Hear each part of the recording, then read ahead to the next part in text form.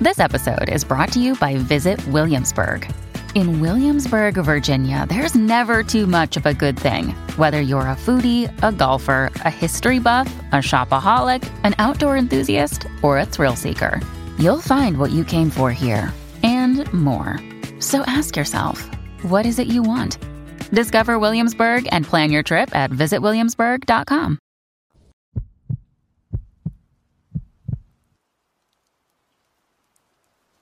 The summer of 2022 was a warm one as far as summers in Alberta go. During COVID, I had taken up hiking as a means of both passing the time and keeping myself in some semblance of good shape.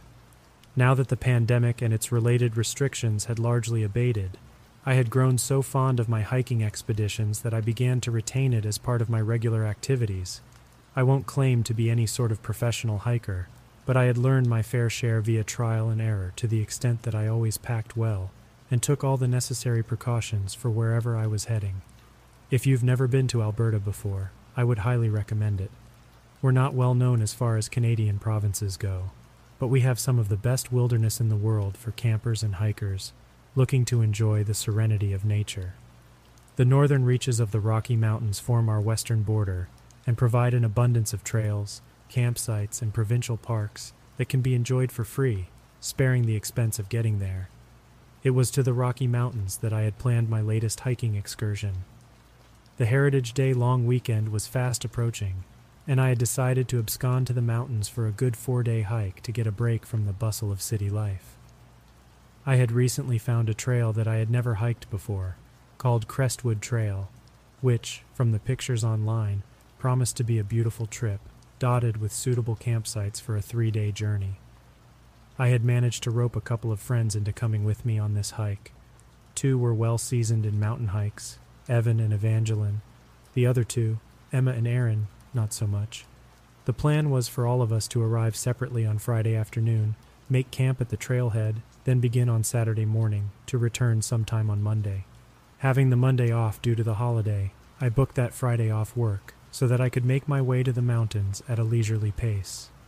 Departing Edmonton, as the sun reached its zenith, I made Hinton just after 3 o'clock and pulled into the parking lot of a local diner to put something in my stomach and to check on the status of my fellow hikers. I settled into a booth, ordered a cup of coffee along with a greasy plate of meat, eggs, and hash browns, and took out my phone. The rest of the company was still some ways away, so I had plenty of time to eat, reach the campsite, and pitch my tent before expecting the presence of anyone else. I finished my meal and leaned back satisfied. I always used hiking trips as an excuse to binge on my favorite unhealthy breakfast foods. I got a refill on my coffee and asked for the bill the next time the waitress happened by, and sat at the booth, gazing out the window, watching the cars zip by on the highway. The coffee was strong and bitter, but there's something about a crappy cup of diner coffee that scratches a particular itch like nothing else. "Need the machine?" came a voice from my right, and I pulled my attention away from the highway to focus on the waitress standing next to me. Smile on her face and debit machine in her hand. "Yes, I will. Thank you," I said, as I set down my cup of coffee and tilted to the side to fish my wallet out of my back pocket. "Heading to the mountains for the weekend?" the waitress asked as I punched my pin into the machine. "Yeah, 3-day hike actually," I replied with a smile as I returned the machine to her and drained my cup of coffee. "Ooh, fun. Whereabouts you headed?" she asked, tearing a receipt off the machine and handing me a copy. "Crestwood Trail, a bit northwest of here. Never been," I said with a smile that quickly evaporated as I watched the face of the waitress darken as I mentioned the trail. "They say that's an evil trail, you know," she said. "Evil? Like, it's haunted?" I asked, raising an eyebrow. "Well, no, it's not a ghost. Folks say it's a monster," she said, with a sly tilt of her head. "What kind of monster?" I asked. The waitress glanced around the diner. It was in between the lunch and the dinner rushes, so the whole place was pretty much empty aside from me and 2 other tables. After satisfying herself that it wasn't too busy, she sat down across from me in the booth and leaned forward. I always enjoy a good folk legend, so my attention was fixed on her. "So, way back in the early days," she began, "when settlers first showed up here at the foot of the mountains, there was a preacher who came from the east with his daughter and set up one of the first churches around these parts. Now this preacher was one of those old school men, the Puritans or whatever, super strict. He and his daughter would be working all day, never laughing and never smiling. But the one thing this preacher would allow his daughter was that he got her a pet dog after her mama died, a big beautiful dog who loved that girl and was always by her side. The problem was, as the preacher got older, well, he got even stricter and harsher in the house. Before long, the preacher was saying that his daughter loved the dog more than she loved God.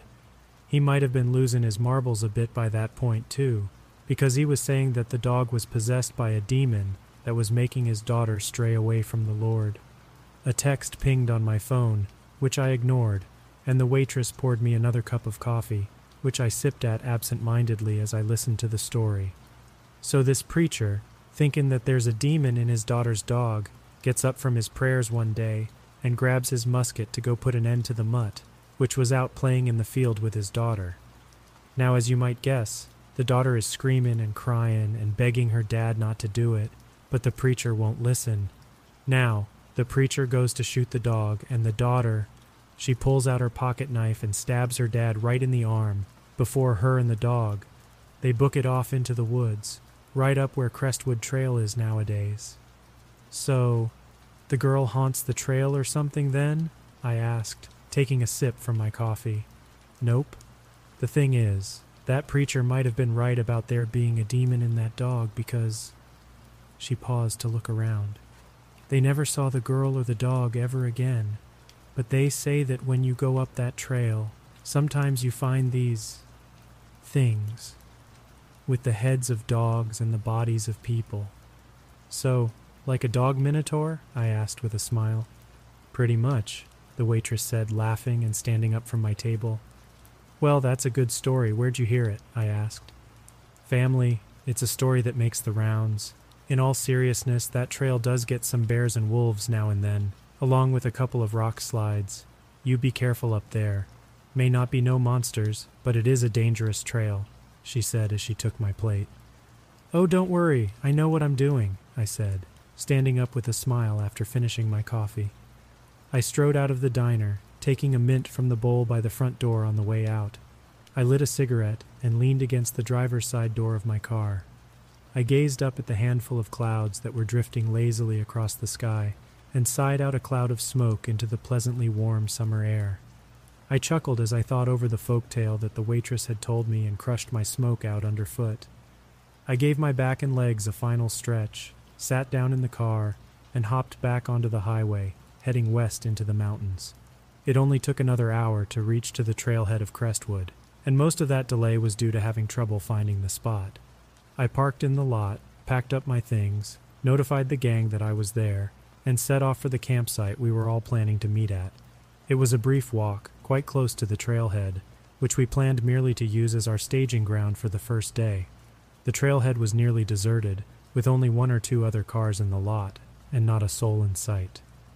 I had snapped a picture of the trail map at the lot just in case I needed it later. It was the height of summer, but a cool breeze was blowing off the mountains from the west. The world felt fresh, crisp, and alive. Birds were singing, squirrels chased one another back and forth, and a few rabbits were nibbling on patches of grass aside the trail. I reached the clearing that we had decided on for our first campsite, tossed my bag on the ground, and took a deep breath of fresh air. A small creek was gurgling past the clearing, and ancient pines ringed the space around. The Crestwood Trail was just visible past the underbrush, which would make it easy to call out to my friends as they passed by. I gathered a pile of stones from the creek and created a small spot for a fire in the center of the clearing, and after gathering up enough deadwood and kindling, had a respectable blaze going shortly after. I pitched my tent and sat down by the fire to bask in the peaceful serenity of unadulterated nature. When I'm in nature, the closest I get to keeping track of the time is knowing where the sun is, so I can't tell you how long it took for Evan and Evangeline to show up, but it couldn't have been that long. I said hello and asked all the standard questions like how they were and how their trip was, and then helped them set their tents up. We were halfway through the setup when Emma and Aaron came plodding up the trail, causing the whole process of questions and setup to begin anew. Barring a few hiccups by the two inexperienced hikers, we quickly had our campsite set up and a small dinner cooked over the fire. Stomachs full, we settled down and passed a few drinks around the circle. As the sun began to sink below the horizon, I heard the howling of something deep off in the wilderness, either a wolf or a coyote, and it sent a quick chill up my spine, reminding me of the story the waitress in Hinton had told me.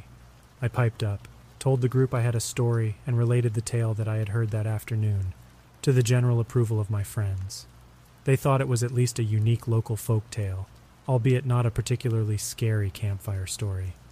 This devolved into us telling scary stories around the fire for another hour or so, though it was nothing beyond your very stereotypical ghost stories or serial killers with hook hand stories. With a slight buzz and a full stomach, we all retired to bed after spending a good half hour gazing at the beauty of the mountain stars, which were shining in full, unobstructed beauty, unimpeded by the light pollution of a city. As I slipped into my cool sleeping bag, my head filled with thoughts of trees gently swaying in the wind and crystal-clear glacial creeks snaking silently along the floors of ancient valleys. We woke early to the gentle tittering of the mountain birds, and I stepped out of the tent, shivering as I yawned. Sunbeams were shattering themselves against the dewdrops that coated both the trees and the grass, causing the whole clearing to glitter like crystal. A few ribbons of fog were hung about the creek, distant and dismal cousins to the rolling banks of fog that embraced the upper reaches of the mountain peaks about us. I relieved myself and dug through the ashes of last night's fire, where I found a few red coals desperately clinging to life and heat in their ashen tomb. With some kindling and a series of deep breaths, the crackling of a fire soon joined the chorus of sounds on the morning mountain. I sat for a while as I let the warmth flood over me. Summer though it is, a night in the mountains is almost always cold, regardless of the time of year, a lesson I learned the hard way when I almost froze on a mountain one summer night. I boiled a pot of coffee on the fire and began to fry up breakfast, the smell of which served well in waking up my still sleeping friends. We gathered around the fire, eating and drinking in silence, until everyone's mood seemed to perk up once they had some coffee in them. We broke camp and kicked out our fire, chatting all the while about what had been going on in our lives. At 8 o'clock that morning, we returned to the path and began our hike up Crestwood Trail. The hike that day was largely uneventful. Don't get me wrong, it was an absolutely beautiful trail, snaking through the hearts of a number of valleys. We were passing by groves of trees, fields of flowers, and pure blue ponds and rivers. We sat on the side of a shale outcropping for a quick lunch and a break from the walking, and camped that night on the banks of a glacial pond.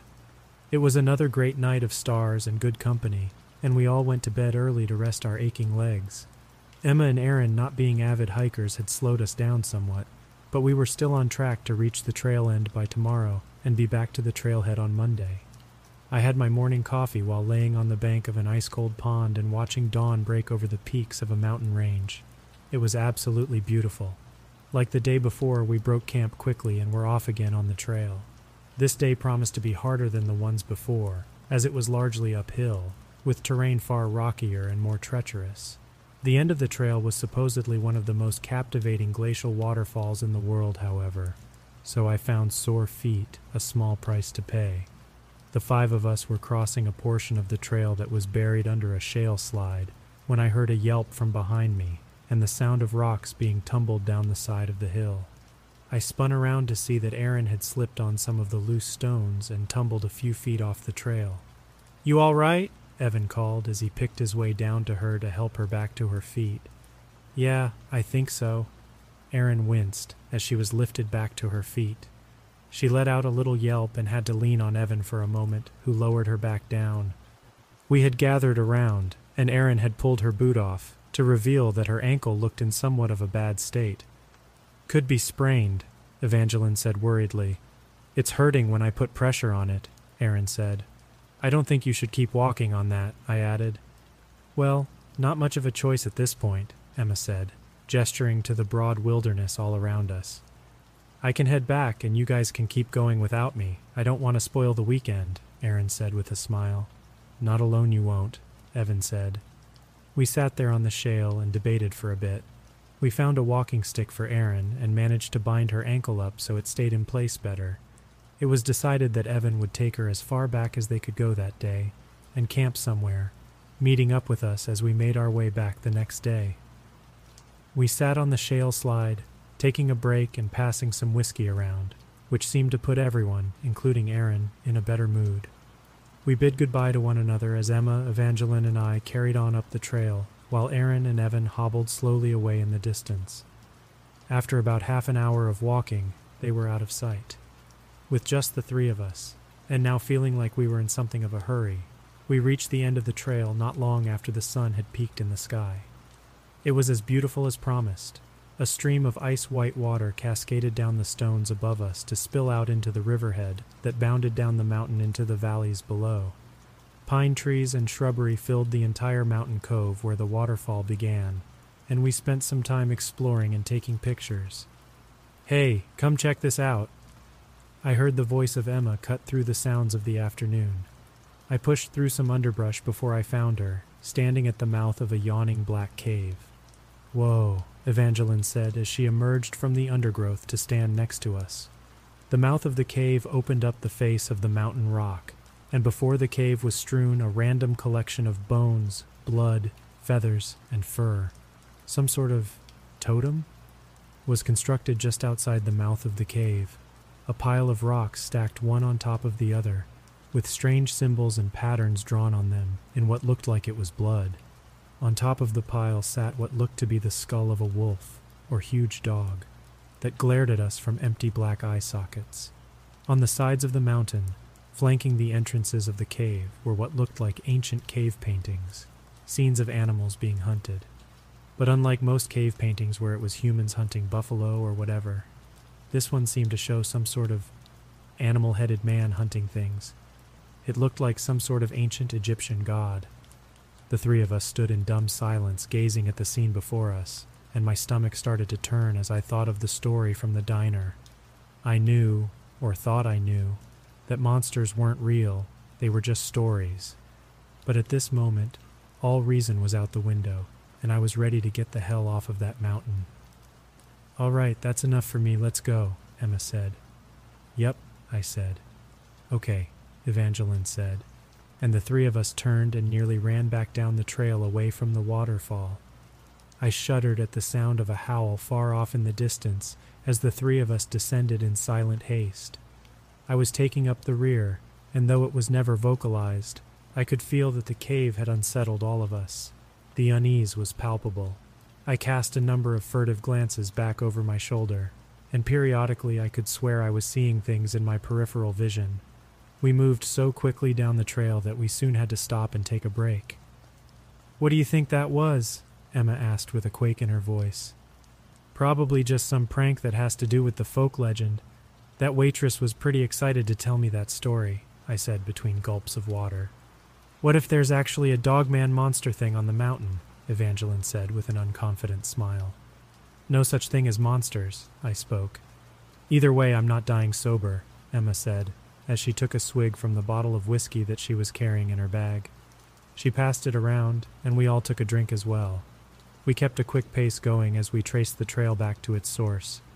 Each of us had picked up a stick to use for support while walking, and perhaps on some primal level we wanted them as weapons in the event there was a monster out there. Emma and I had each brought bear spray with us, which we kept very close at hand as we walked. All of our heads were on a swivel as we passed back down the shale slide where Aaron had fallen earlier. We hit the floor of the valley quickly and were nearly jogging down the trail when we stopped again for a break. "With Aaron's ankle, she and Evan can't have made it much further. I bet we overtake them soon," Evangeline said. "Do we stop and camp, or do we make them keep moving?" Emma asked. "I say we set up our tents and wait for Evan and Aaron to come back. They probably didn't expect us for a few hours more and just wandered off." "And if they don't come back?" Emma asked, sitting down and fishing her whiskey out of her pack. "Then we deal with that when it happens," I said, shrugging my pack off. Evangeline remained silent. We set up our tents and heaped the campfire a bit higher. Everyone was moving and working in nearly complete silence, ears trained on the woods around us, starting at the slightest sound. As much as I was trying to ram the idea into my head that there was a perfectly rational explanation for what was going on, I couldn't help but be startled a few times at the sound of some of the sticks cracking and breaking in the fire. We sat silently as an hour passed, and then a second one. Our shadows were beginning to lengthen, and the only thing on everyone's mind was that Evan and Aaron should by all means have been back by now. It was almost as if we were all too paralyzed to broach the subject, that if none of us mentioned it, if we didn't speak the words, it wouldn't be real. "They're not coming back," Emma said, slurring her words slightly at this point. Evangeline turned away and rubbed her face with her hands. I stared straight into the fire. "We'll find some park rangers when we get back and report them missing. They'll find them," I said. "Find their bones more likely." Emma scoffed. "Let's eat something and get some sleep. We can start back right at sunrise," I said, as I began to assemble a few things to cook over the fire. "I'm not hungry," Evangeline said, as she quietly walked away from the fire back into her tent. Emma followed her with her eyes and then shrugged toward me. I cooked for Emma and me in silence, and we ate quickly as the sun began to set.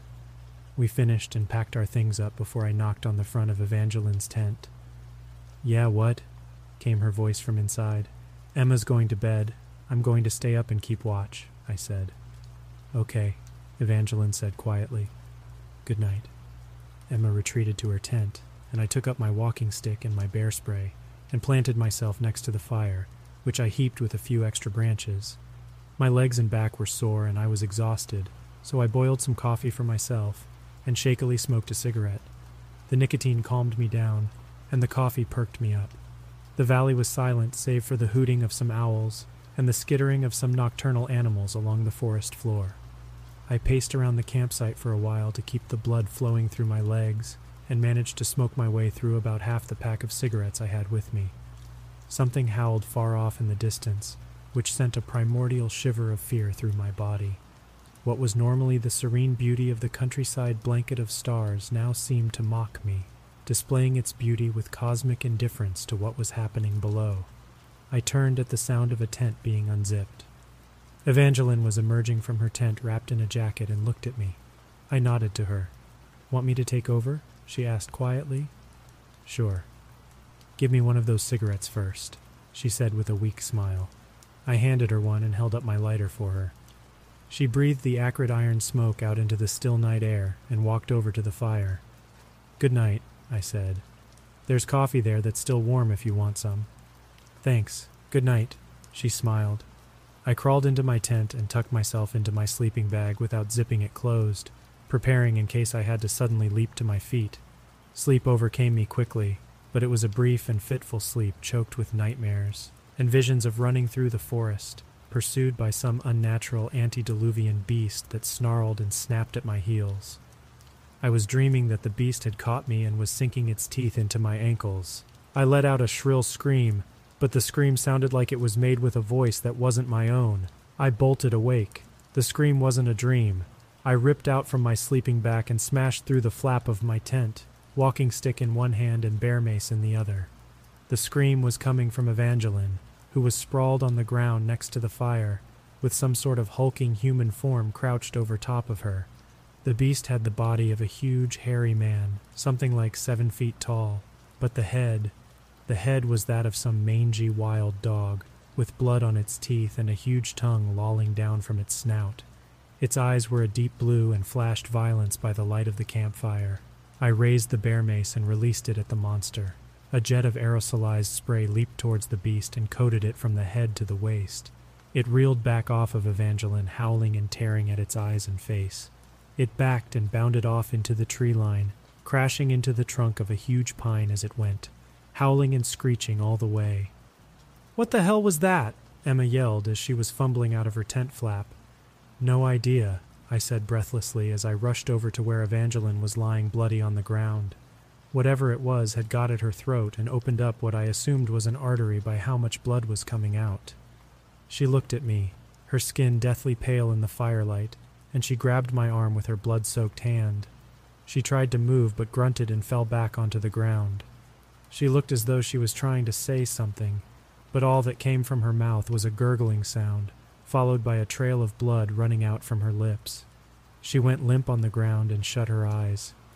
"Do something!" Emma yelled. No use, I said, as I stood back up and readied my bear spray again. The sound of the beast's howling had faded to silence, and I couldn't make out the sound of underbrush being crashed through any longer. "What do we do now?" Emma hissed. "Grab only bare necessities, leave everything that would just be extra weight. We're going to make it back to the cars," I said, as I scanned the tree line for any signs of movement. Emma rushed back into her tent to pack things.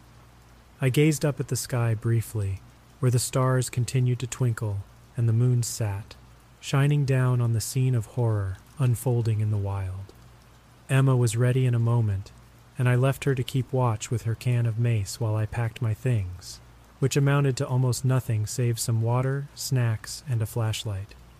I came back out and we left our tents there in the clearing next to the smoldering fire. We hit the trail and immediately started running, allowing the moon to light our path and saving the flashlights only if they were absolutely necessary. Emma was much shorter than me, so we made a slow pace, and before long, the sound of howling began to cut the silence of the night behind us. "We're never going to outrun it," Emma said, panting and stopping on the side of the trail. "Do you have a better idea?" I said as I opened my water bottle and took a long drink. "Nope, give me a cigarette," Emma said, extending her hand. I gave her one and lit one for myself. "Now doesn't seem like the time," I said, still catching my breath. "It ran from the mace once. I think our only chance is to hit it again and keep running," she said. "Or I leave you behind because you're not as fast." I smiled. "Screw off." We moved off the trail and hid in a small ditch that was surrounded by bushes, deciding that we had to try and immobilize the thing one more time. The howling was quickly getting closer, and we wouldn't be able to run all night. We each had a final swig of the whiskey bottle as the howling started to get so close that the hair all over me was standing on end. We could both hear the thing prowling around just over the lip of the ditch, and we made eye contact and nodded. We both jumped from the ditch at the same time, each of us discharging a shot of the mace at the thing. It was covered head to toe, but instead of immediately turning the monster, it merely howled and leaped toward us. It landed on Emma and sent her crashing down to the ground. The beast had obviously been blinded somewhat by the mace, as it tried to sink its teeth into her, but merely managed to bite into the ground next to her head. As I raised my walking stick to strike the monster, the last thing I saw was Emma's hand, which had managed to squirm its way into her pocket, flicking the lighter she had taken from me when she lit her cigarette. With a sudden whoosh, a blinding light, and a searing heat, the monster and Emma were immediately engulfed in a towering flame as the butane from the bear spray ignited in half a second. The monster shrieked and screamed and howled with a terrible primal ferocity that made my blood run cold as it writhed on the ground. I heard a pitiful, choked scream escape from Emma's burning form as I turned in fear and began sprinting down the trail. Adrenaline is an unbelievable drug. I ran for what felt like hours, my legs screaming in pain and my mind a furious hurricane of thoughts that had only the goal of survival in mind. The screams of the dying and the smell of burning flesh and hair never left my consciousness for a second as I was running. As the sun began to make its presence known in the eastern sky, I reached the parking lot and collapsed on the gravel in front of my car. I began crying, heaving sobs that were both gasps for breath and attempts to expel the horror I had just witnessed. My limbs felt like jelly, and it took nearly 10 minutes before I was breathing regularly enough to be able to swallow some water. I climbed into my car, a shattered husk of a person, and began to back out of the parking lot with the goal of finding the nearest ranger station. Before I could floor the gas pedal away from the Crestwood trailhead, I looked back to where I had come from, and far off through the tree line, I could make out a terrible black, loping shape. The hair had been burned off of it across its entire body, and what wasn't covered in soot and dirt was a mess of bloody, ragged skin that was beginning to slough off from the flesh-consuming power of the butane. It merely stood in the tree line and stared at me with its hateful, icy blue eyes. I made it to a ranger station and spilled out this entire story. Unsurprisingly, they think I'm insane. There's a huge search currently underway for the 4 that I left behind, but nobody has been found yet. Safe to say, I've now become suspect number 1 in the disappearance of everyone, so I've been asked to put my story into writing for the use of the police and whatnot. They might all think I'm insane, and who knows, maybe I am, Maybe my mind got shattered on that mountain and I killed all my friends. Monsters aren't supposed to be real. Either way, I've never been the same. I might as well have died on that mountain too. They say I'm crazy, but I know what I saw.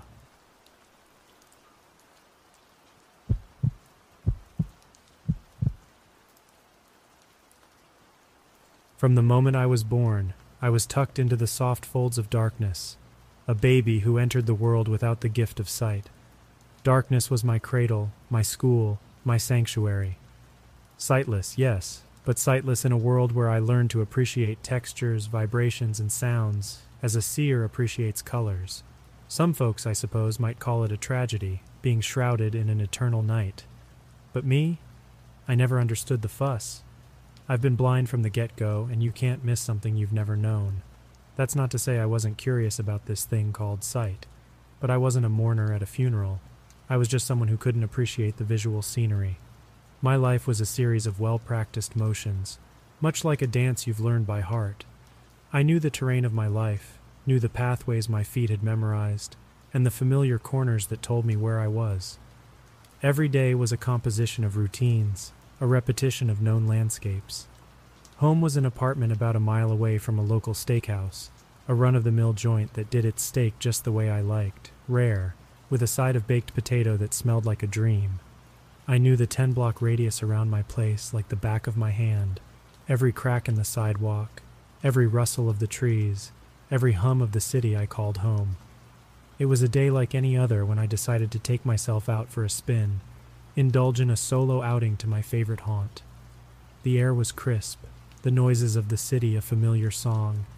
I navigated the familiar streets with the assistance of my white cane, its tap-tap against the pavement a comforting sound in the symphony of urban life. There was a certain rhythm to it, a rhythm I had been dancing to since I was a kid. The rhythm of life, I guess you'd call it. There's a pleasure to independence, to making your own way in the world, despite what life throws at you. Sure, I was blind, but I wasn't helpless. I had my routines, my spaces, my independence. That night was about a simple pleasure, a steak dinner on my own.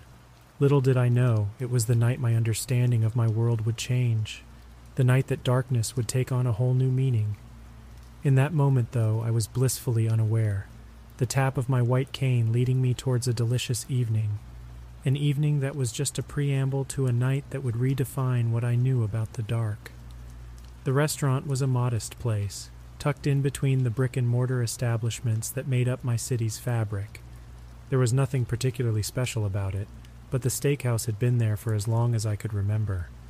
The smell of grilling meat was a landmark, a sensory signal that told me I was close. It was bustling that evening, the noises painting a vivid picture in my mind. I could hear the clatter of dishes, the low hum of conversation, punctuated by laughter, and the occasional chime of the entrance bell. With my stick leading the way, I found my usual spot at the bar, right next to the window that overlooked the street. The texture of the weathered counter beneath my fingertips felt familiar, the worn-down edges a testament to countless hands that had sat here before. The bartender, a man named Dale, recognized my voice. "Evening," he greeted. "The usual?" His voice was warm, tinged with a bit of roughness that spoke volumes of the cigarettes he smoked during his breaks. "Evening, Dale. Yes, the usual, please," I responded. As I waited for my meal, I found myself drawn to the conversations around me, the ebb and flow of life unfolding in this little corner of the city. There was a certain beauty in the mundane, in the routine exchanges, the shared laughter, the clink of glassware. It was a symphony of normalcy that I cherished. The steak arrived, the tantalizing aroma hitting my senses before Dale's voice did. "Enjoy your meal." And enjoy it, I did. The steak was juicy, just the right side of rare, and the baked potato was done to perfection.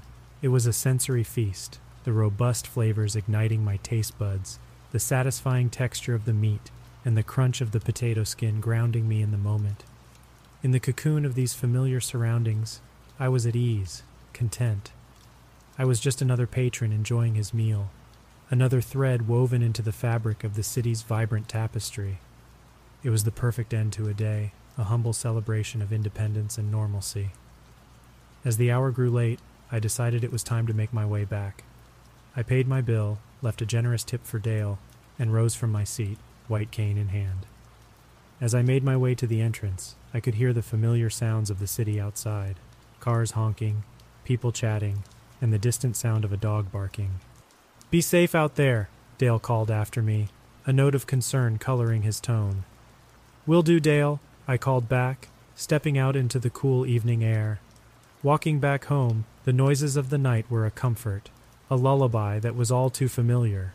Little did I know that the melody was about to change, that my dance with the darkness was about to take a chilling turn. My journey home was a practiced routine, each step as familiar as the next.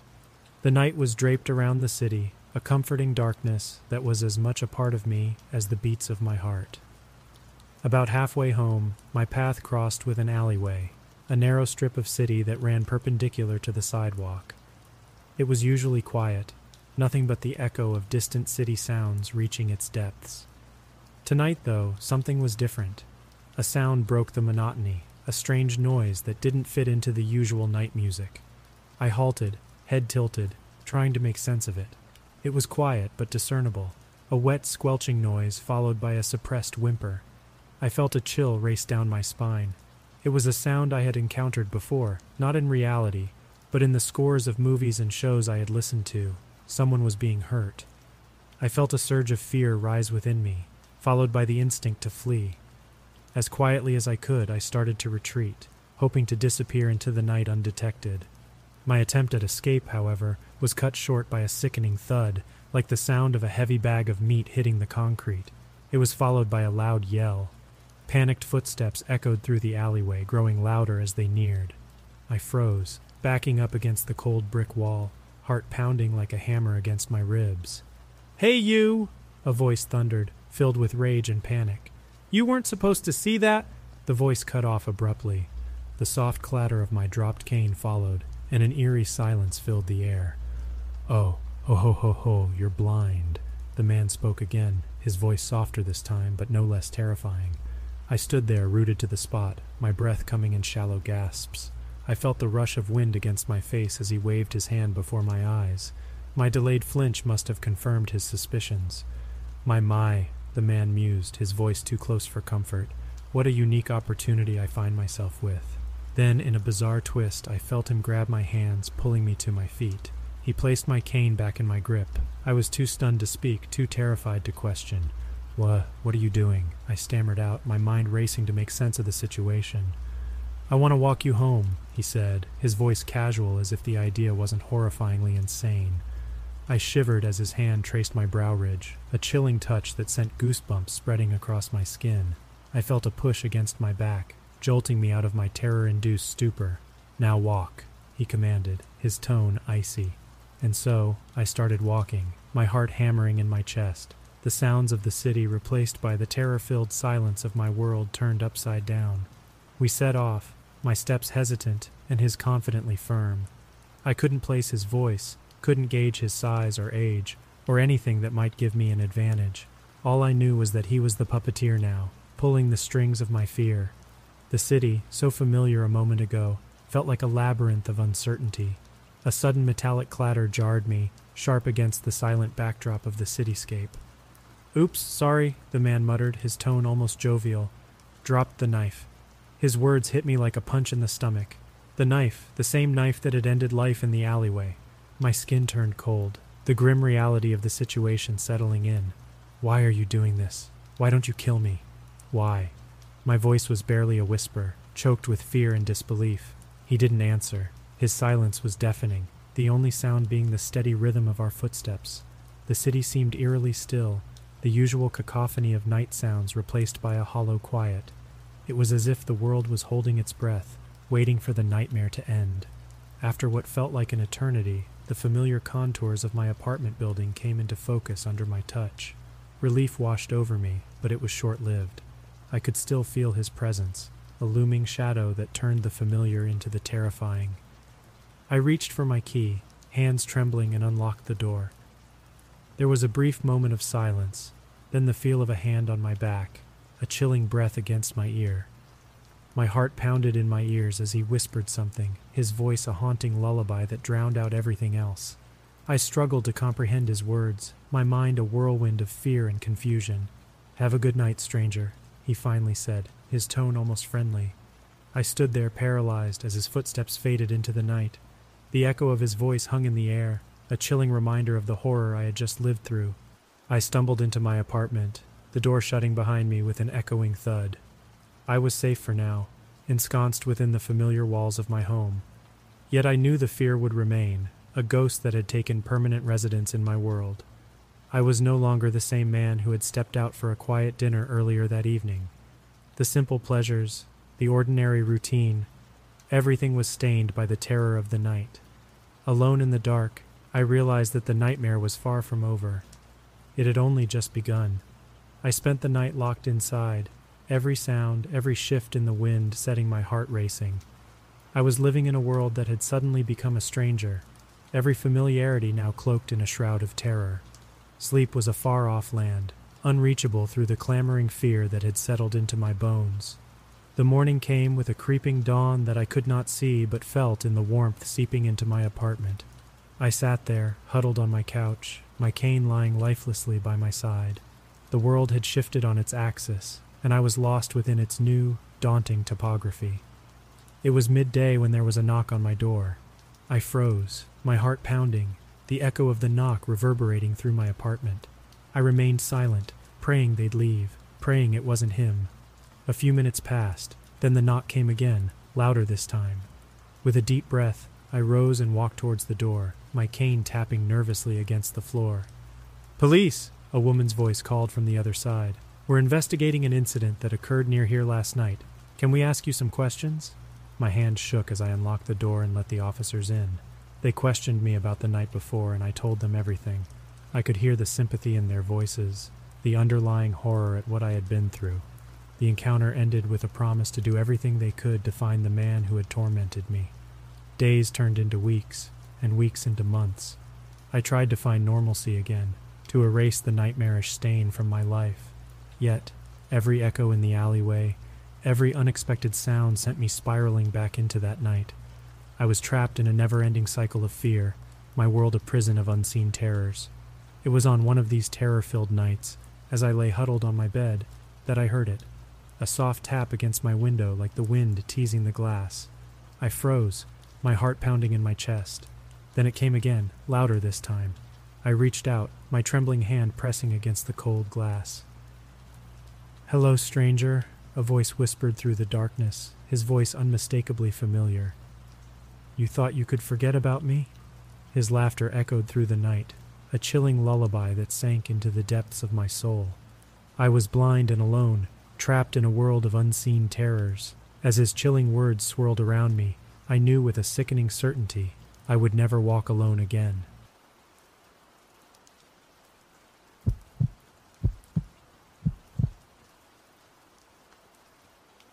I'd never been one for the great outdoors, not like Jim. Jim was born with a compass in his hand and a trail map in his head, the kind of guy who could make a campfire sing. Me? I'm a city boy through and through. But Jim was my best friend, the kind you can't refuse, the kind you stick with through thick and thin. And so, when he suggested we take a few days to trek some trail miles from civilization, I found myself saying yes. We were rumbling down the old highway, a 2-lane road hemmed in by dense forest on either side, in Jim's beat-up truck that had seen better decades. Jim had a way of turning the mundane into an adventure.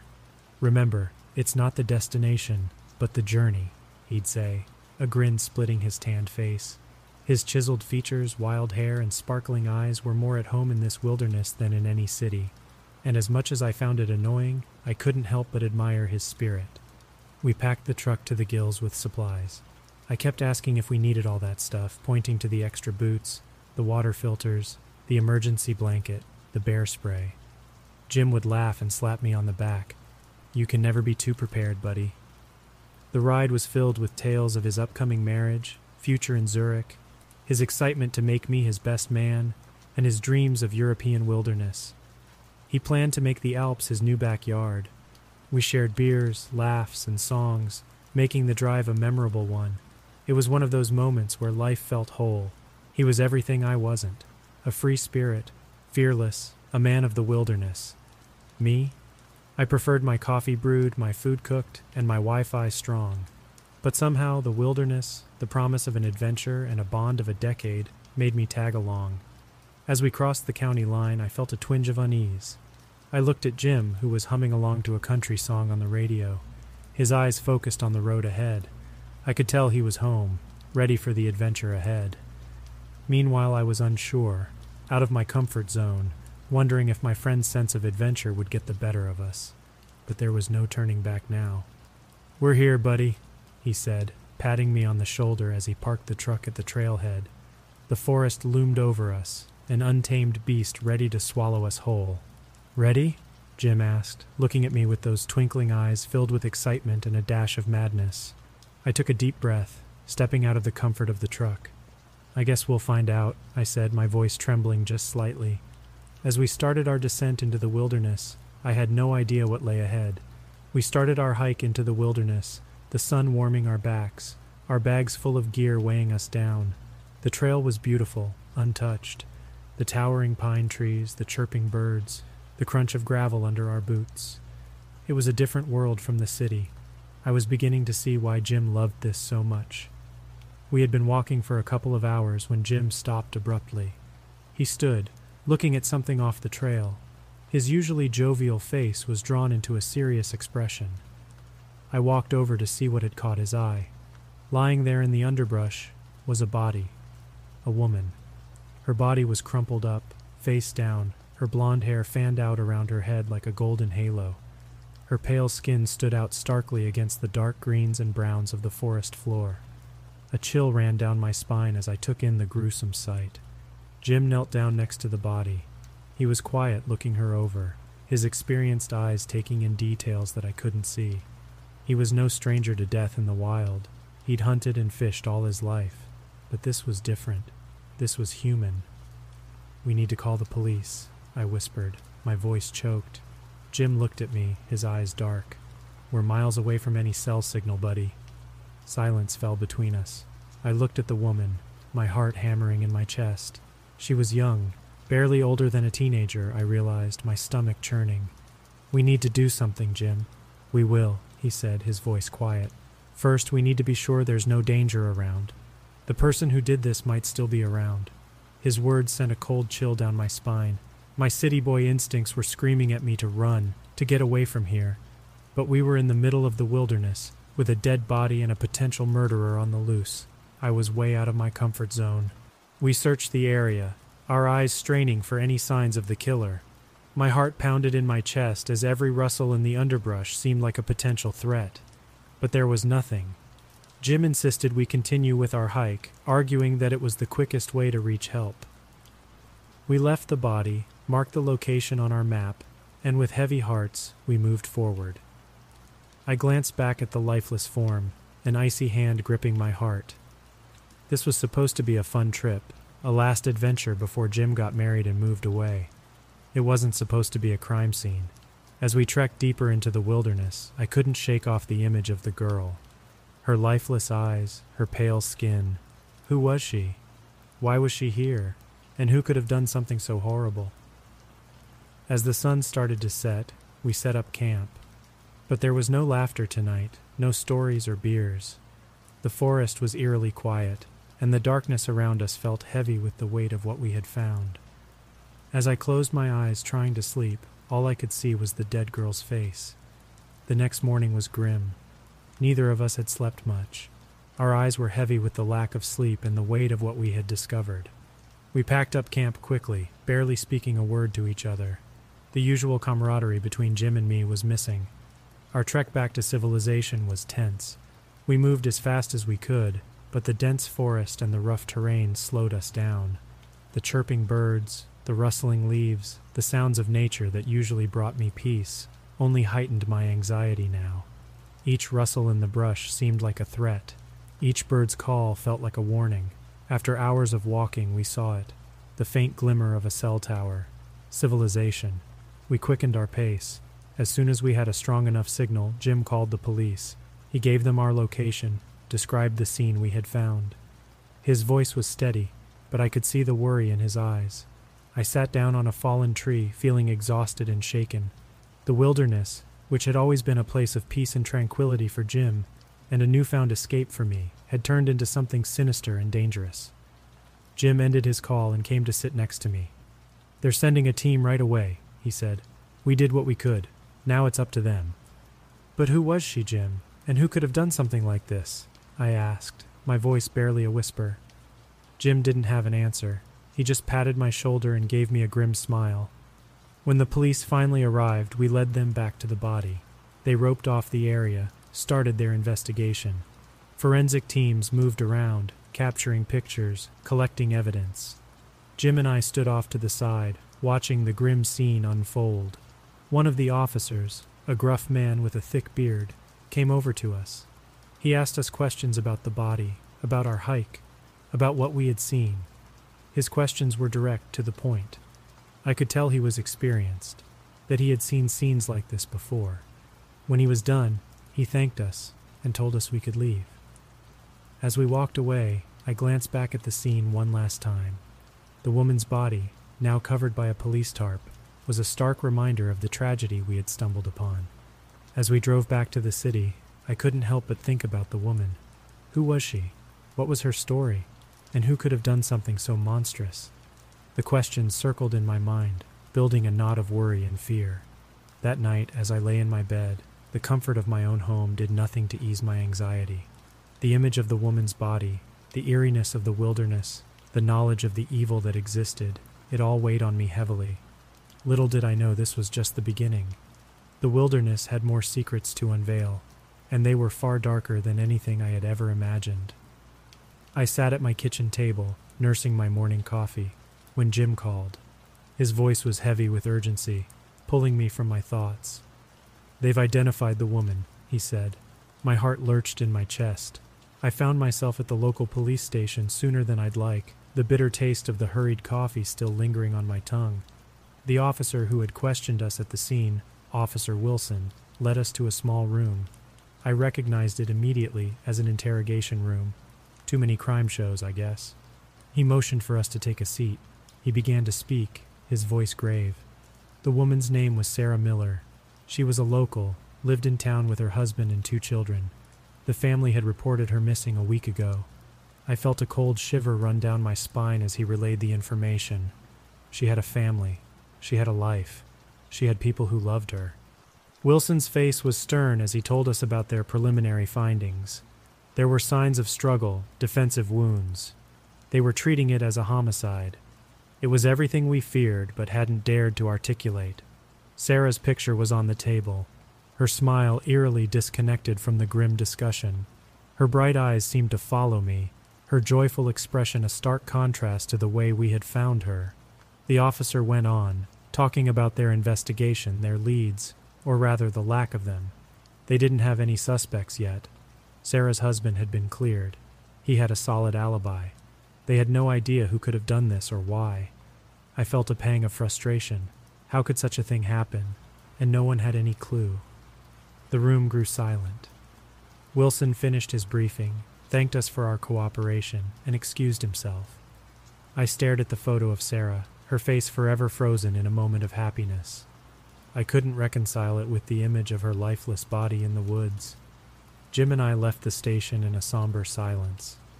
As we walked to our cars, I couldn't help but glance back at the police station. It was just a regular building in our small town, but it held so much weight now. I couldn't shake off the feeling of unease. There was a killer in our midst, a predator hiding in the wilderness. The thought was chilling, and yet a part of me knew we couldn't sit idle. We couldn't let Sarah's death go unanswered. As I drove home, I couldn't help but think about Sarah's family. How would they cope with such a loss? And how could we, as a community, ensure that this never happened again? Sarah's murder was more than a tragedy. It was a violation, a stark reminder of the evil that lurked in the corners of our peaceful town. As I parked in my driveway, I made a silent vow. We would find justice for Sarah. We would find the monster who had done this.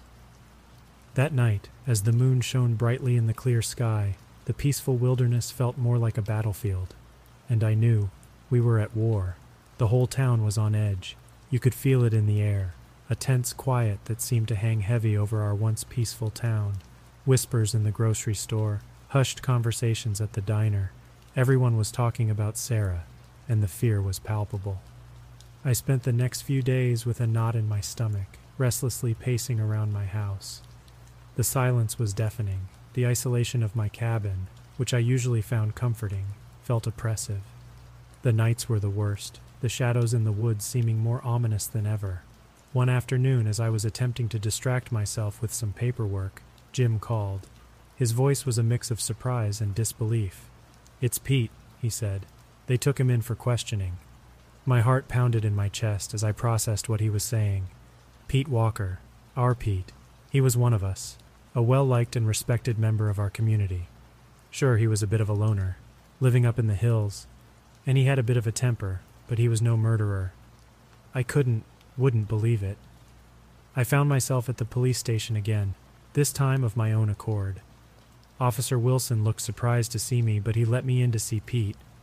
The sight of him, sitting behind the glass, his face pale and drawn, was jarring. This wasn't right. Pete denied everything. He claimed he was innocent, and I wanted to believe him. The evidence, however, was damning. He had been seen arguing with Sarah a few days before her disappearance. He couldn't provide an alibi for the night she was killed. He had a history of violence, bar fights, and domestic disputes. His rifle matched the one used to kill Sarah. The air in the room grew thick with tension as Pete pleaded his innocence. "I didn't do it," he kept repeating, his voice shaking. His eyes, usually so full of life, were clouded with fear and desperation. My gut twisted. I left the police station with a heavy heart.